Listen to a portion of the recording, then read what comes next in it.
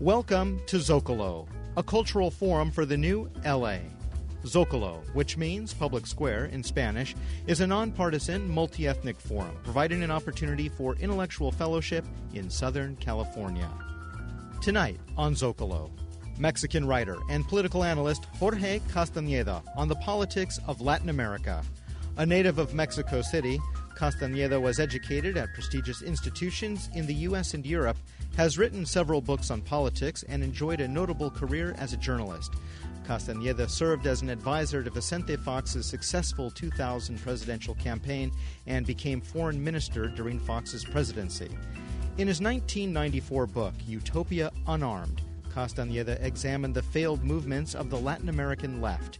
Now, in the aftermath of Mexico's contentious and polarizing presidential election, Castañeda takes a fresh look at political developments in Latin America.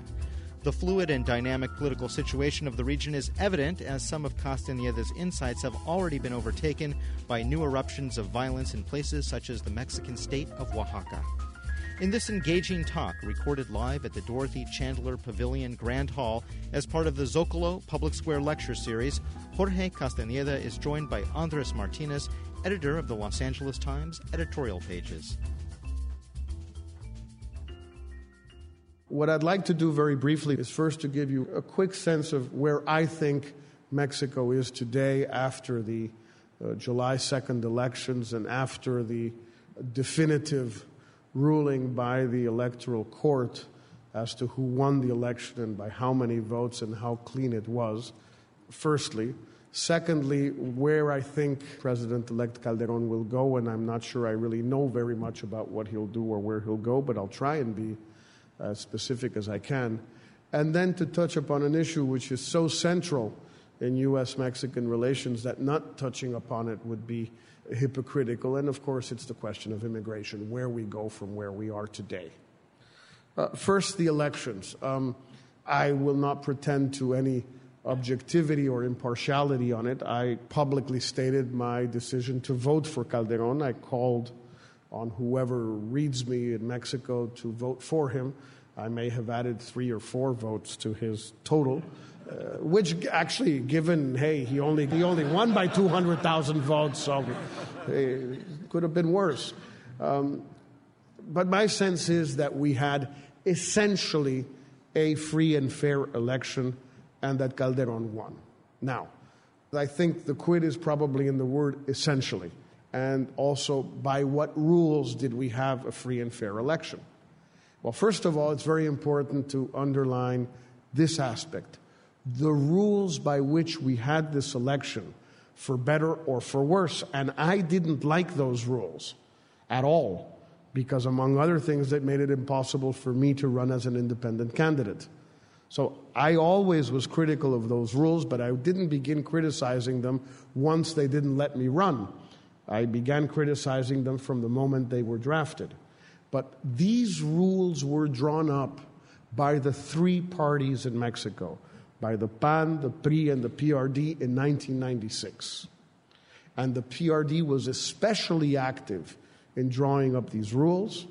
And one of López Obrador's closest advisors or aides, Porfirio Muñoz Ledo, who many of you know well, because he comes often to Los Angeles and has been around for a number of years, was one of the key architects of the 1996 electoral reform. These are not rules that were imposed on the left, on López Obrador, on the people, etc., by somebody else. These were rules that were jointly drafted and approved and voted. One of the few things that perhaps has not received the attention in the United States that would be useful to draw attention to is that the 7 justices on the Electoral Court that decided or ruled in favor of Calderón were all elected by the PRD, 6 of them in 1996 and 1 of them in 2005. Now, they may be everything that the PRD says today that they are, but then why did they vote for them? Got a problem there. So firstly, I think we had a free or fair election in the sense that it went by the rules that we had. regardless of whether those rules were good or bad, and I did not think they were great. Secondly, yes, everybody ganged up on López Obrador. He's absolutely right. The powers that be in Mexico ganged up on him. On the other hand, that's what happens to you when you start denouncing the powers that be. They generally don't like it. You tell a banker, I'm going to take away your bank. You tell the rich, we're going to make you poor. You tell the Americans, we're going to be friends with others. Well, they don't like it. And they gang up on you. And they ganged up on him legally. Was it a fair fight? Well, it was fair by the rules we have, and it was fair in the way that people gang up. The powers that be gang up on their adversaries. What López Obrador apparently didn't understand is that you cannot have it both ways. You cannot denounce the rich, denounce the privileged classes, denounce the plutocracy, denounce the Catholic Church, denounce the United States, denounce everybody, and then have them vote for you. It's not going to happen. And it didn't happen. Now, is that unfair? I don't think so. But I think it's fair. Is it nice? Is it clean? Is it proper? No, it's not nice. Of course it's not nice. But elections are not a nice business. Ask John Kerry. Or ask Al Gore. They're not nice businesses, but nowhere are they. So I think that this is a second element. Was the election fair in the sense that it went by the rules, even though a lot of people ganged up on López Obrador? Yes, they ganged up on him, but also they did it within the rules. And I think that's an important point also that I really would insist very much upon. And then thirdly, I would simply like to point out that I'm not sure, I wouldn't say I'm totally convinced of the contrary, but I'm not sure that we had the election that many people have cast it as being, the election of the poor against the rich, the South against the North, the countryside against the city. No, the electorates are very similar. López Obrador's electorate and Calderón's electorate were very similar. If anybody got the vote of the poor, it was the PRI, either because the poor voted for the PRI or because the PRI voted for the poor, the way it always has, that is, voted in their name. It's been going on for 70 years, and these habits die hard. So it's not at all clear that we had that kind of a division. So this is a first sort of broad point I would want to make. I think we had a free and fair election with the rules that we had. Calderón won by a small margin. We have institutions that clearly do not work. I think López Obrador is right in that. But again, he should have said so before, and he should say so now. We don't have a runoff. The runoff would not have put us in a situation of avoiding this mess, but it would have helped. And I can't help but contrast the situation in Mexico with the situation that Brazil lived through just Sunday night. Brazil is a country that has 70% more people than Mexico. It's 4 times larger, more dispersed, more unequal, more complicated. 10 o'clock at night, they had a final definitive result. Everybody agreed, accepted the result. And the margin whereby Lula did not achieve victory on the first round is not unsimilar to Calderón's margin of victory. Lula missed it by 1.1%, I think, more or less. Calderón won by 0.6%. This is not a huge difference. And Brazil is not exactly, this is not Switzerland. And yet they were able to do this in a much more accomplished fashion than we were. Our institutions don't work, and we have to fix them. And there's a lot of institutional reform that Mexico needs. Secondly, where is Calderón going? What can he do? Well, he has really 2 roads to follow. He has a choice. He can try and follow the steps of Clinton and Blair and Morris and Giddens and triangulate. take some of the ideas or proposals or suggestions of his opponent, of López Obrador in particular, transform them and make them his own policy. Let's say what Clinton did with welfare reform. But instead of doing it from left to right, do it from right to left. Take many of López Obrador's proposals on social issues, on combating poverty, on education, on your universal pension scheme for the unentitled elderly, health care for the unentitled elderly. Do that, transform them, make them reasonable, make them effective, make them feasible, and try and push that. Try and get support in the Congress to finance these reforms, which are costly and will become much more costly in the out years. Try and convince some of López Obrador's voters, if not his cadres and if not he himself, that he really wants to heed the call of the ballot boxes and understand that he has to do something because X amount of people in Mexico, a third, a half, what have you, don't believe in the system, feel that they are left out. That means inevitably going a bit against the guys who got him elected. Not just the voters, but the guys that ganged up on López Obrador. Because they did gang up on him, and they ganged up on him for a reason, and now they don't want the president that they feel they helped elect go around carrying out the policies of the fellow they defeated. This is not exactly the sort of thing plutocrats like. And in Mexico, they probably like it less than elsewhere.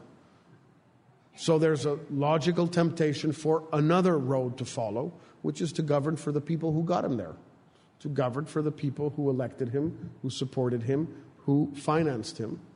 The PAN, the church, the business class, indirectly the United States, very indirectly, and to have a very homogeneous team and policies that follow that direction and not reach out to a left that will not respond to any effort to be reached out to. And he will have to make a very difficult decision, Calderón will, between these two options of either trying to reach out and trying to bring people into the fold, given that he only got 35% of the vote anyway, and trying to placate his constituency, the people who voted for him. It's a very difficult situation, a very difficult decision. If he were to ask me what I thought, I would say follow the first one. But first of all, he hasn't asked me. And secondly, I'm not sure I would be able to argue my case very eloquently because it's a difficult choice to make.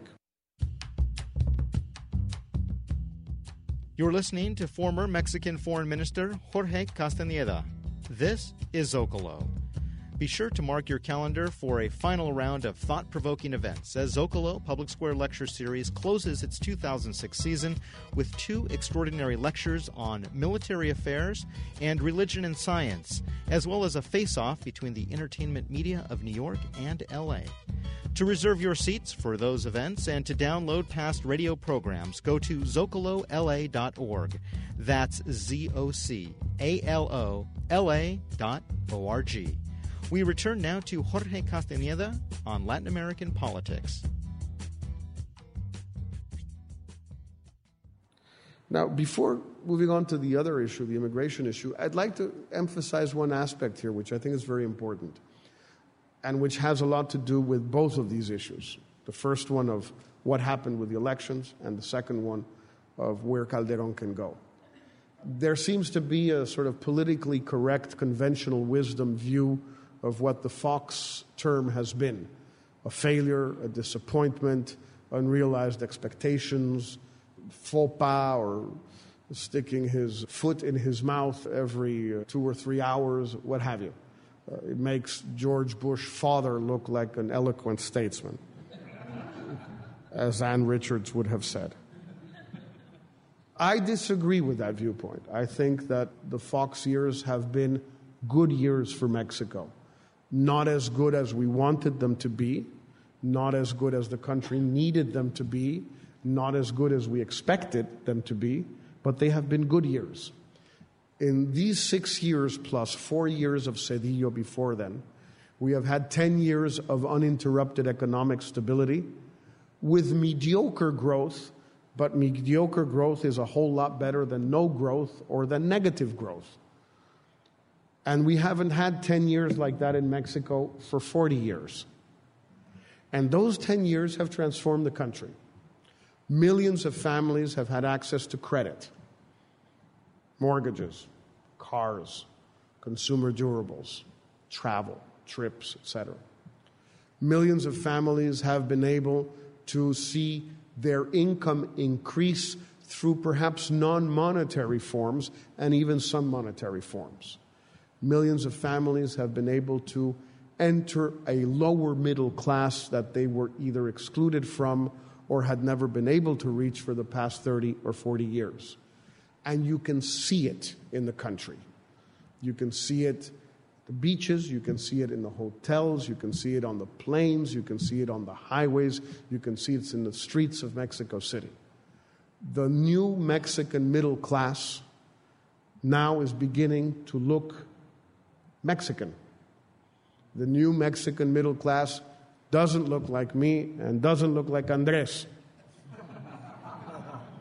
We're the old Mexican middle class. The new one looks different. And this is the most extraordinary, positive, exciting development Mexico has lived through in very many years, even if many people do not want to see it as it was. I think Calderón won because Fox was a good president, and because Fox campaigned for him, and because the country wanted to pursue this route. So in the worst of cases, if Calderón is unable to get anything done, if all he can give the country is 6 more years of this, that's not such a bad deal. We deserve better. We need better. We can have better. But that is not a bad deal if we can get that. And I think that's the floor from which we can work. Now, what does this imply for relations with the United States? Well, the first thing I'd like to insist upon, since Andres brought it up and we've talked about it so much, and Los Angeles is a city where I tried to make this point time and again, the central issue in U.S.-Mexican relations is immigration. It is absolutely central for Mexico, and as we have seen the last couple of years, it seems to be quite central for the United States, at least if you believe Lou Dobbs. And I do, of course. It is a very important issue for the U.S., and it is a decisive issue for Mexico. And I think it was absolutely right on Fox's part to put this issue at the center of the agenda and to do everything that he could to try and reach some form of understanding or agreement with the United States on the immigration issue. Why?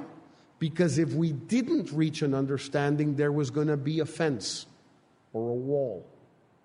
It's not that there is a wall because Fox tried to get an agreement. It's that Fox tried to get an agreement because if he didn't, there was going to be a wall.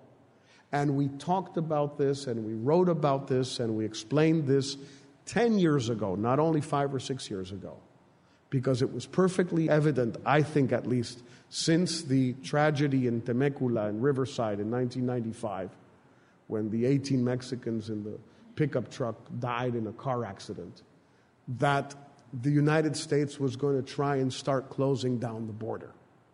And it would be more or less successful and would be able to do this more or less rapidly, but it was going to do it. And that Mexico had, in a sense, to slip under the border before the U.S. closed the border in order to continue to have the sort of situation or status quo that we have had with the United States on immigration now for roughly a century. So I think that was absolutely right. I think Fox was also right in underlining and stressing the fact that there was no possible understanding if it was not an integral understanding or what we initially called a single undertaking. If it didn't include both the situation of the people already here and the situation of the people who were going to keep coming for 10 to 15 years, there was no possible deal. No possible deal between Mexico and the United States, and no possible deal between Democrats and Republicans in the Congress. And since we always knew you needed a deal with the Congress, but if you didn't have the Democrats on board, there was no way you were going to get a deal just with the Republicans. You could get guest workers just with the Republicans, but you didn't have enough. And you could get legalization just with the Democrats, but you didn't have enough. You needed both to have both. And that was very clear from the outset. I think the big tragedy in this issue is that instead of Bush trying to do this at the beginning as a bilateral issue, he decided to do it at the end as a domestic policy issue, and he couldn't deliver. Now you say, well, since when is U.S. immigration law and policy something that's talked about or negotiated with other countries? Well, as a matter of fact, it's not, except one country. There's only one country in the world that the U.S. negotiates immigration policy with. Quotas, visas, how they come, how they leave, etc. Who knows what that country is? Gotcha, huh? Wet feet, dry feet, does that say anything? Does that mean anything to you? Cuba, of course. The only country in the world that the United States has an immigration agreement with, signed, sealed, and delivered, is Cuba. That is, today, the United States has, with what it considers, I don't, but it considers its worst enemy, it has an immigration agreement. And with its neighbor and best friend, it doesn't want to have one. This is not exactly a coherent policy, to put it mildly. But we weren't asking for the world here. This was something that was quite sensible. So sensible that as we were talking today at the Times, and I'll conclude with this, the Senate bill that was passed last June, May, June, without being a perfect bill by any stretch of the imagination, is a good bill. It's a huge step forward. Creates problems? Of course it creates problems. But compare the number of problems it creates with the number of problems it solves. To begin with, it solves the problem of about 6 million undocumented Latin Americans, Central Americans, Mexicans in the United States. Now, if you happen to be one of those 6 million, that's one hell of a problem that bill is solving. Yes, it creates family reunification problems. Yes. Yes, it's very difficult to manage. Yes. Yes, the turnstile arrangement for the 1 to 3 year people is terribly complicated and won't work. Yes, the path to residency is fragile. But this includes most of the things we were asking for. Now you say, well, yes, but the House didn't pass it. Well, of course I know the House didn't pass it. But wait a second. The Senate and the administration did. I want to know who among you would have thought back in 2001 that at least the Senate would approve a bill that looked quite a lot like what we were talking about with the Americans. Most people would have said there's no way that's going to happen, particularly after 9/11. Right now, in conclusion on this issue of immigration, we are in the worst of both worlds. We have the wall and we don't have a bill. Yes, it is the worst of both worlds. I'm not a big believer in the wall in the sense that I'm not sure it will happen. I think if it happens, it's a terrible thing, but I'm relatively confident that it won't happen. But nonetheless, I think that it is something that should be criticized, and should be denounced, and should be fought against. But at the same time, I also think that the key issue is not the wall, is not the fence, but the doors through which you can cross the fence or the wall. I don't care if there's a fence or a wall, if there are doors. I'm much more interested in the doors than in the fence. I don't know anybody in Mexico who would rather cross through Sasabe in the desert, 120 degrees in the shade in the day, and 20 degrees at night in the desert, if they can cross legally through a gate where everybody can go through. You know, sometimes we're kind of crazy in Mexico, but we're not that crazy. You know, we'd rather walk through the desert instead of going through customs. Come on. Of course we'd rather go legally. That's the whole point. Build all the fences you want, as long as there are doors or gates at the fences. I'm much more interested in the gates than in the fences. Right now, all we have is a fence and no gates. But if we have fence and gates, that's not a bad proposition for Mexico. And I think that it would help immensely in a very difficult year or two that are going to be ahead of us as Bush ends his term, as Calderón begins his term. We're going to have two very difficult years if we can at least start on the right footing with the House changing its stance on immigration and approving the Senate bill and getting this in place by early January. It would be a marvelous start for Calderón, and it would put the U.S.-Mexican relationship back on the right footing. Thank you very much. Thank you all.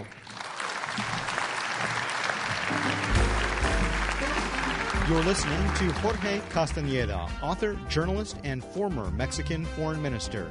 This is Zócalo, a cultural forum for the new L.A. On Wednesday, November 8th at 7 p.m., Zócalo Public Square Lecture Series presents How Revolutions in Military Affairs Have Shaped History, a talk by LA Times columnist Max Boot. Boot offers a new intellectual framework for understanding contemporary geopolitics. This event at the National Center for the Preservation of Democracy is free, but reservations are required. Visit our website to reserve your seats and to download past radio programs. Go to zocalola.org. That's ZOCALO.LA.org. In a moment, Andres Martinez, LA Times editorial pages editor, joins Jorge Castañeda as our discussion on Latin American politics continues. Stay tuned to Zócalo.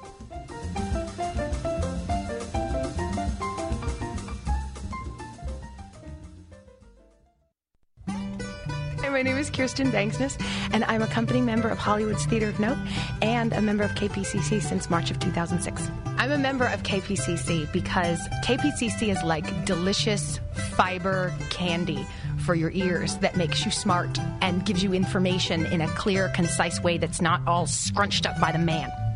I started listening to it, and I didn't pay for it until very recently. And the reason for that was because I was on unemployment, and whenever they said, just give that $1 or whatever, I felt like I don't have that. But then all of a sudden I thought I should try to be like those people. So when I just thought that I could barely afford it, I did it. And then all of a sudden, I'm on a hit TV show as a series regular. So maybe if you join KPCC, you can be on a hit TV show too, or whatever is your idea of your dream thing. Just visit kpcc.org and subscribe.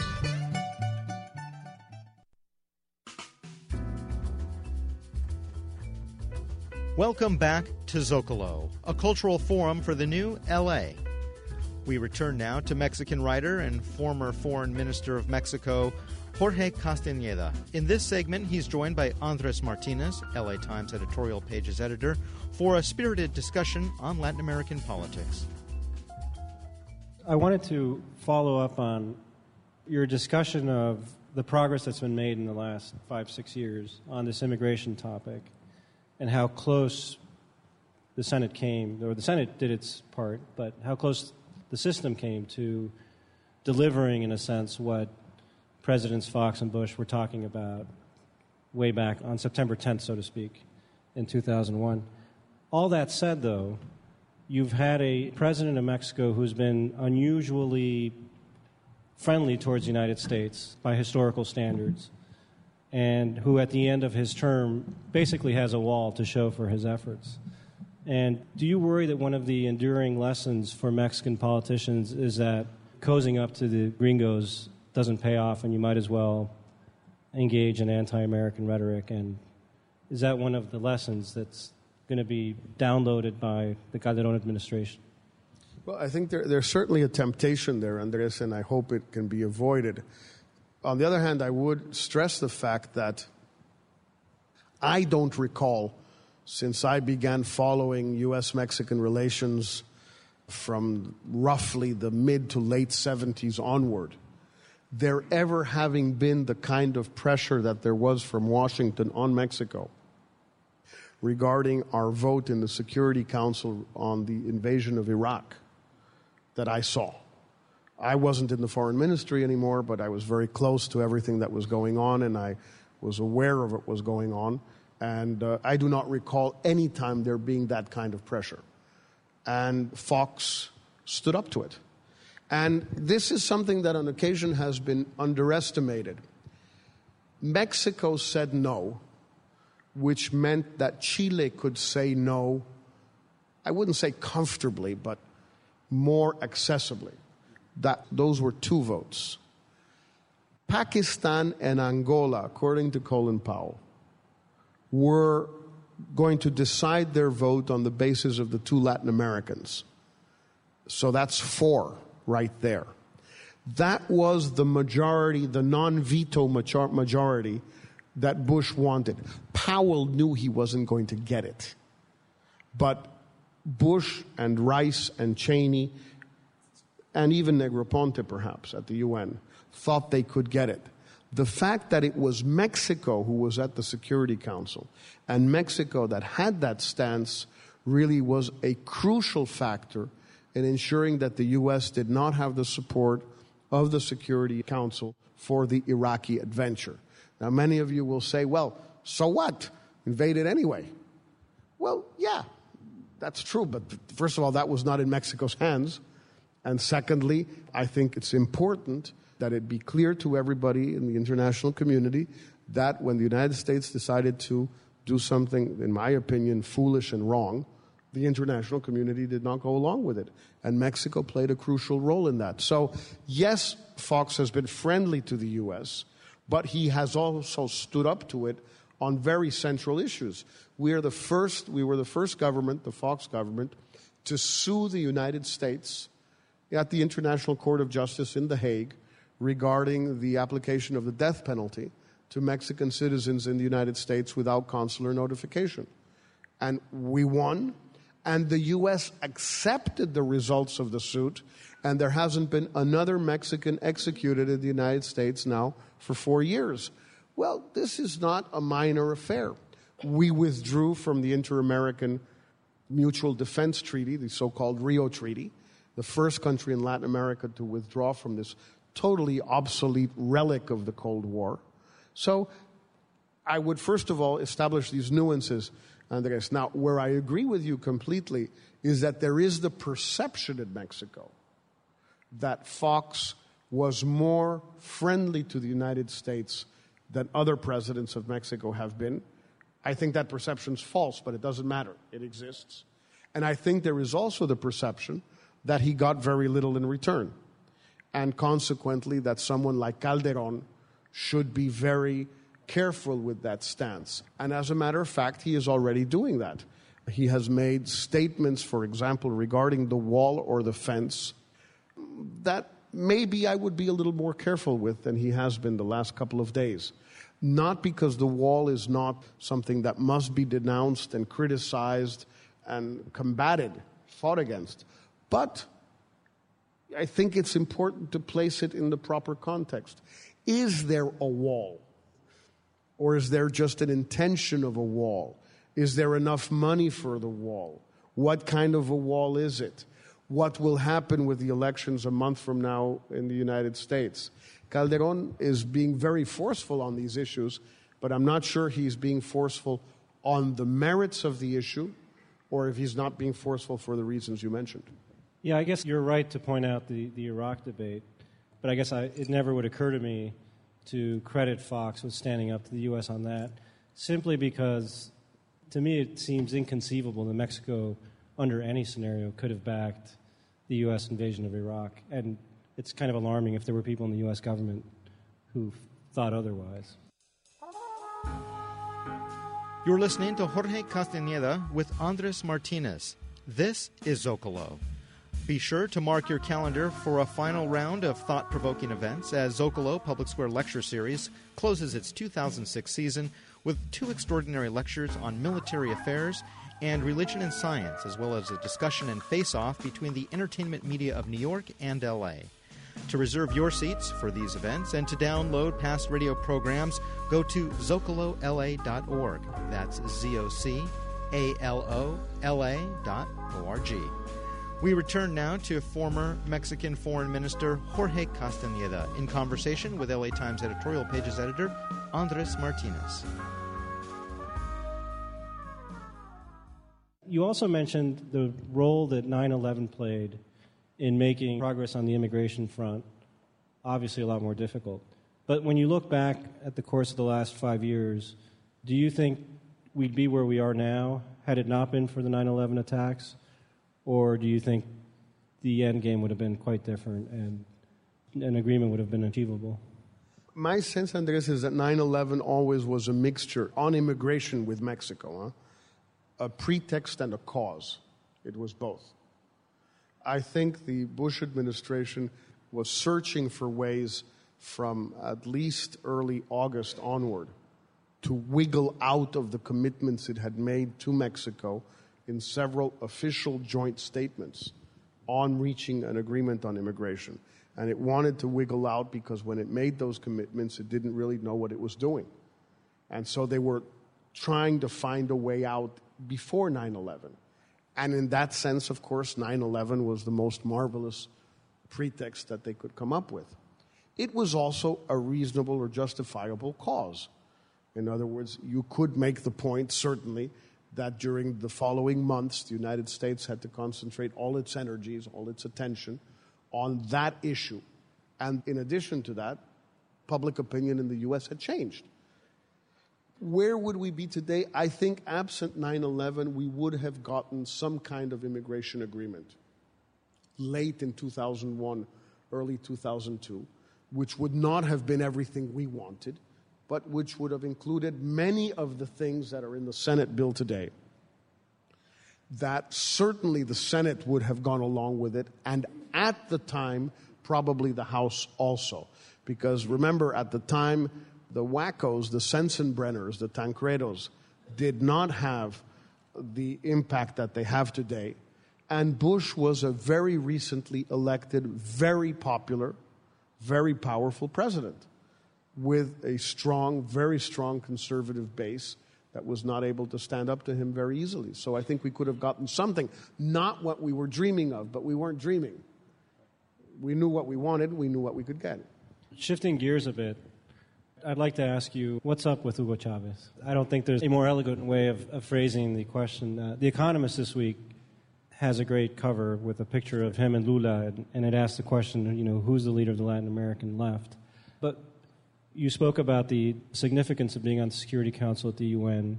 It seems that Venezuela might win its bid to become a member of the Security Council, and we know Chavez loves giving speeches at the UN. But beyond the rhetoric and the atmospherics and the entertainment value, what's the real impact of what Chavez is up to? Well, the Security Council aspect is just one aspect, and perhaps not even the most important one, but perhaps the most emblematic, and that's why it's such a big deal. But clearly Chavez has decided that he is not going to play by the rules of the game anymore. He has a point. The rules of the game are somewhat obsolete. What's not clear is who appointed him to rewrite them. That's the part that's a little confusing.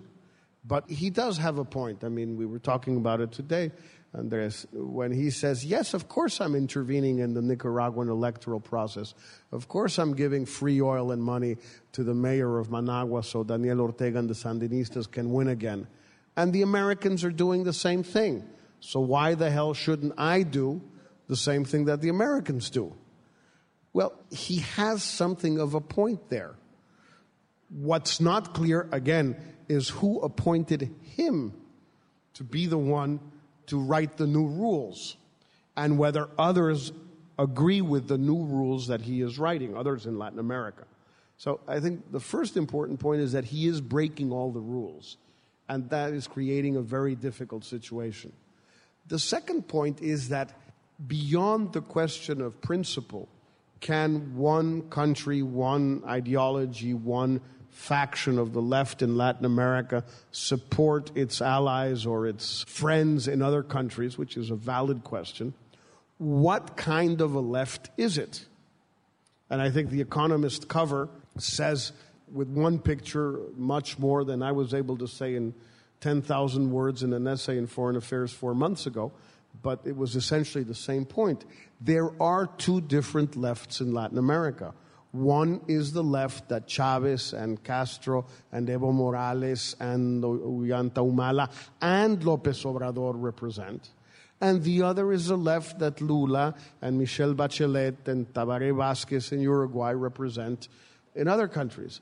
I happen to think that the left that Chavez leads and represents, also the Cuban left, is a disaster for Latin America. And I also happen to think that the other left is what Latin America needs. There is one success story in Latin America over the last 20 years, and it's Chile. It's an unquestionable success story. The problem is that it's a terribly unsexy success story. It's a bore. And it's very difficult to sell a bore.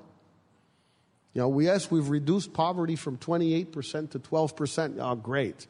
Yes, education has improved from 8th grade to 11th grade. Yeah, so what? Tell me something funny. Tell me something I don't know. Tell me something interesting. But there is a success story there. It is the only success story that Latin American can point to over a sustained period of time. If you compare the Chilean numbers to the Venezuelan numbers or to the Cuban numbers the last 20 years, there is simply no comparison. Chile, with another 5 to 10 years of this situation, will become a poor, rich country. Be sort of like Portugal. It's not bad, Portugal. There's worse things than Portugal. For Latin America, this is an enormous step forward. It's the first case of graduation we have, Andres. Few things are less sexy than low inflation. You're listening to former Mexican Foreign Minister Jorge Castañeda with Andres Martinez, editorial page editor of the Los Angeles Times. This is Zócalo. 2006 has been a busy year for Zócalo Radio. Click on Zócalo's website to hear radio guests such as this year's Nobel Peace Prize winner Mohammed Yunus, pioneering gay activist Malcolm Boyd, actress Mariette Hartley, writer Susan Laurie Parks, and many more. Visit ZocaloLA.org. That's ZOCALOLA.org. Up next, it's the audience's turn to ask questions of Jorge Castañeda. Stay tuned to Zócalo.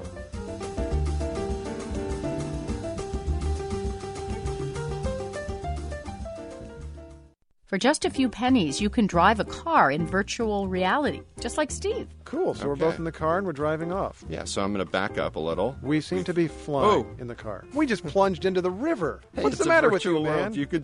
I'm not a great driver in real life or in Second Life. I'm Renee Montaigne, making millions of real dollars off an imaginary world. Tomorrow on Morning Edition from NPR News. Weekday mornings on 89.3 KPCC. Hi, this is Carrie Moran, host of Weekend Edition here on 89.3 KPCC. We want to take a moment to send out a huge thank you to you and the 8,100 new and renewing members who contributed nearly $1.1 million to our fall fundraiser. You can become a member anytime at kpcc.org or by calling 866-888-5722. And many, many thanks.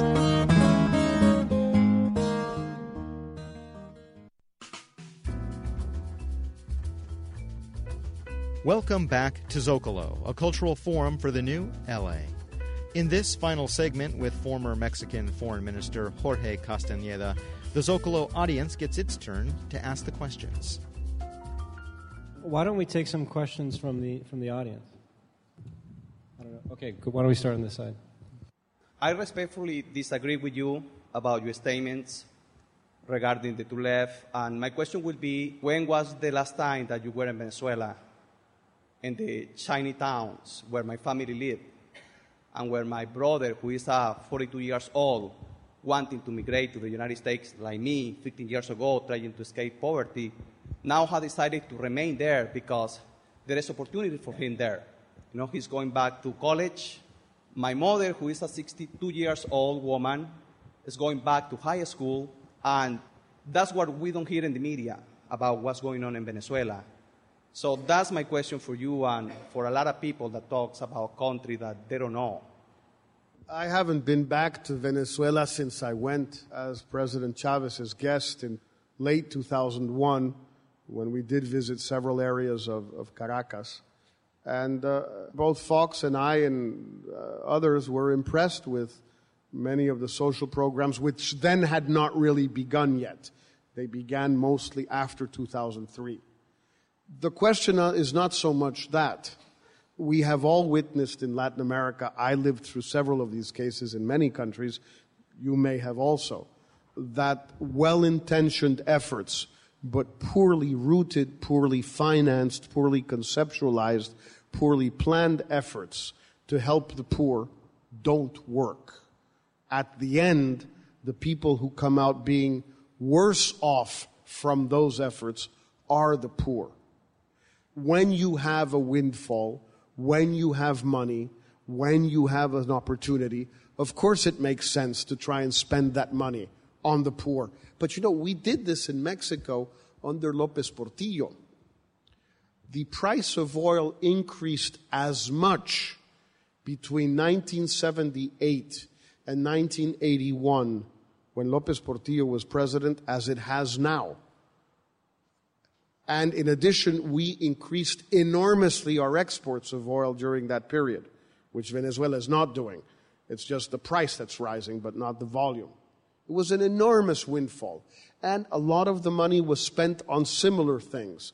The whole, what is now called Progresa, and before was Solidaridad, and at the time was called IMSS Coplamar, was an anti-poverty program that worked.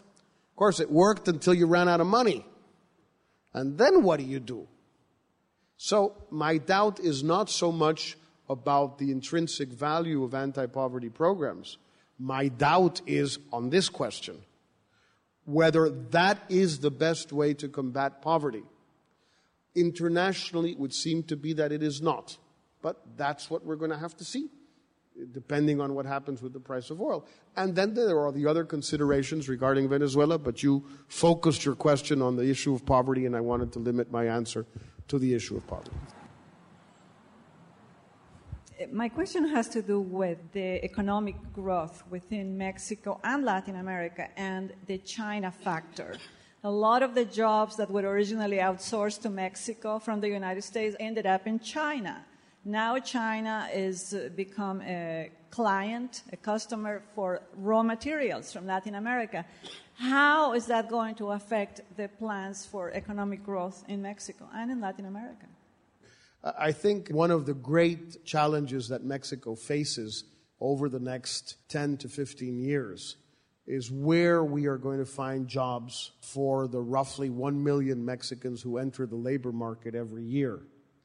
It's going to be increasingly difficult to find them jobs in competitive export industries making things, because the Chinese make things cheaper, and they will continue to make things cheaper. That's practically impossible to combat. It's not a problem in Mexico, it's mainly a problem in the U.S. We are losing our market share in the U.S., and even in bulky things like refrigerators, and maybe soon to automobiles.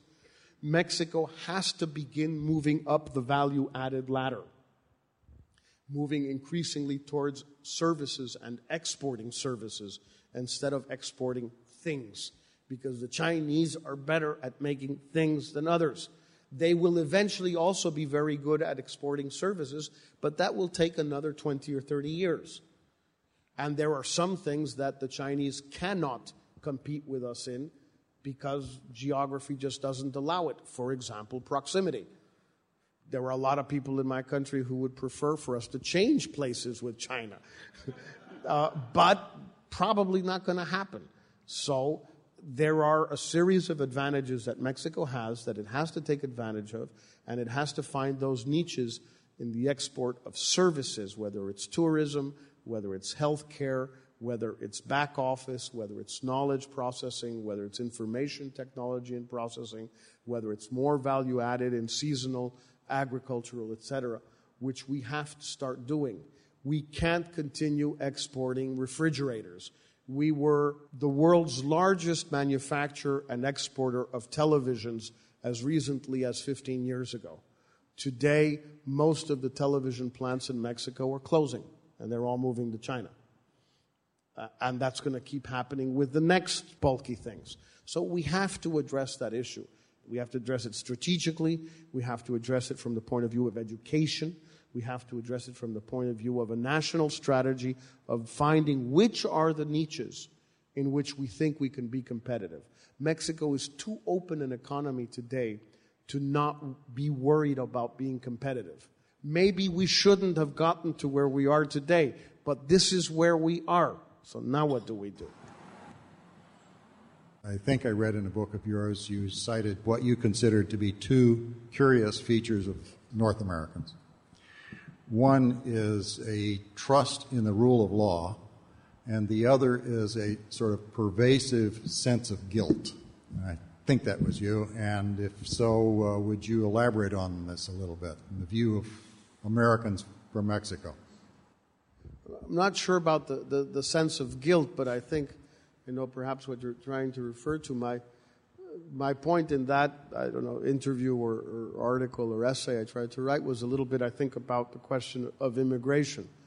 Let me turn it around and say, I had this discussion, and I must say he was a very affable and pleasant gentleman, even though I didn't agree with him at all, with John Ashcroft when he was Attorney General. And he didn't make me pray or anything. And you have to understand, he said, that the rule of law in the United States is basic and we can't reward people who have broken the law. Okay?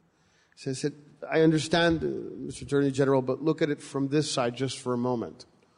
Which laws have Mexicans broken over the last 100 years? Because you've changed your immigration laws so many times. You have turned the other cheek so many times. You have had hypocritical laws so many times. You have ignored your own laws so many times. Which are the laws that Mexicans are supposed to respect? The so-called Texas Proviso from the 1950s, which made it illegal for foreigners to be here without papers, but made it legal for employers to hire them? That's the rule of law? Or the don't ask, don't tell voluntary deportation system, which existed from the 70s through 1986, where people were apprehended. They'd ask you want to be deported or you want to be sent back? Want to be sent back. All right, go. Go, meaning cross the street. Go. And they'd be back the next morning. And everybody knew they were doing that. And when the Border Patrol would look the other way or play soccer with the migrants on the border until it was nightfall, and then they could walk across. So which are the laws that Attorney General Ashcroft wanted Mexicans to respect? Because while this is the law now, well, yes, I know this may be the law now, but the problem is that we've been coming here for more than a century now. And we have gone through I don't know how many versions of U.S. immigration laws. So which ones are the ones? Or you want all the immigrants to be lawyers? Well, yeah, that would be great, because then they wouldn't be immigrants. Did Ashcroft make you sing When Eagles Soar? No, I didn't sing and I didn't pray. Lucky you. There's a lot of states and small towns that are not waiting for the federal government to enact laws that will stop immigration. And so they're just going ahead and making all these different laws. For example, it's illegal to rent to illegal immigrants. What is this going to do to people living in the shadows? And is this going to have any kind of an effect when they start deporting people? I was in a little town, tiny little town in the middle of nowhere in Ohio a couple of weeks ago called Middletown, Ohio, where they have one of the 3 campuses of Miami University of Ohio. And they take me out, the faculty people take me out for dinner, and they invite, several people who, of course, all happen to be Mexican undocumented migrants in Middletown, Ohio. I mean, there had never been a Mexican there, since time immemorial. It's a town of 60,000 people, and there are now over 1,000 Mexicans living in Middletown, Ohio. and they've arrived in the last 6 years.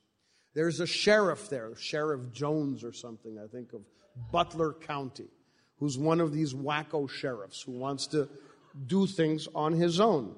And he stops people, he profiles people driving, walking on the streets, things that if they were taken to the Supreme Court would probably be declared illegal and unconstitutional, and they eventually will be taken to the Supreme Court.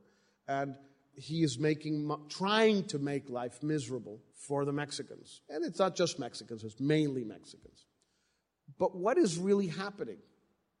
What's really happening, and I organized a sort of breakfast with another 20 Mexicans the following morning, what's really happening is nothing. The sheriff talks the talk, but he doesn't walk the walk. He's not deporting anybody. He's not really harassing anybody. He's just getting on the news and making statements to the papers. The companies, the contractors that hire Mexicans for landscaping in Butler County, for garbage work, for construction, got scared for 2 or 3 weeks, stopped hiring them, laid them off for 2 or 3 weeks. It was a problem for the Mexicans.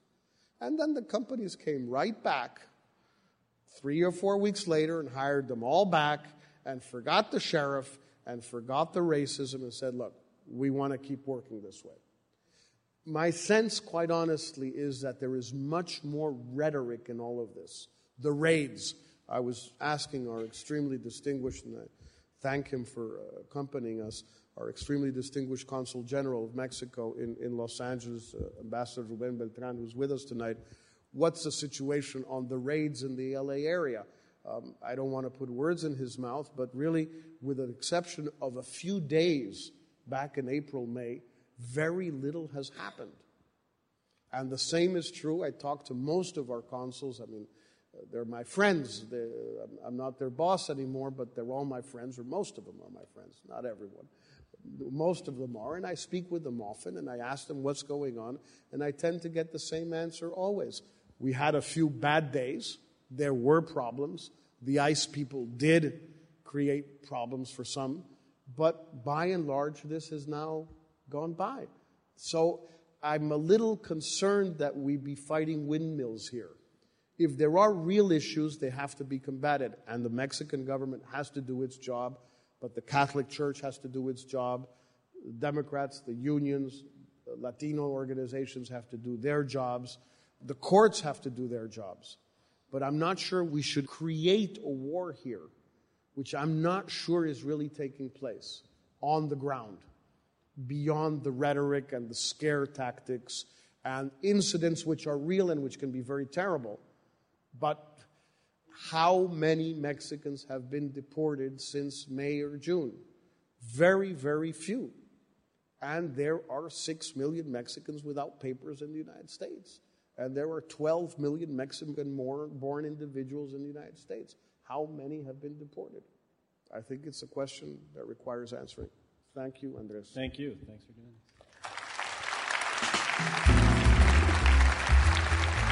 You've been listening to Jorge Castañeda, former Mexican foreign minister and chronicler of the Latin American left. This is Zócalo, a cultural forum for the new LA. Zócalo's radio broadcast is sponsored by 89.3 KPCC. Zócalo Radio is supported by a generous grant from the James Irvine Foundation and by the California Endowment. For information on upcoming Zócalo events and to download past radio programs, visit ZócaloLA.org. That's ZOCALOLA.org. The producer for Zócalo Radio is Peter Stenzel. Douglas Gary is our engineer. I'm Marcos Fromer. Thanks for listening.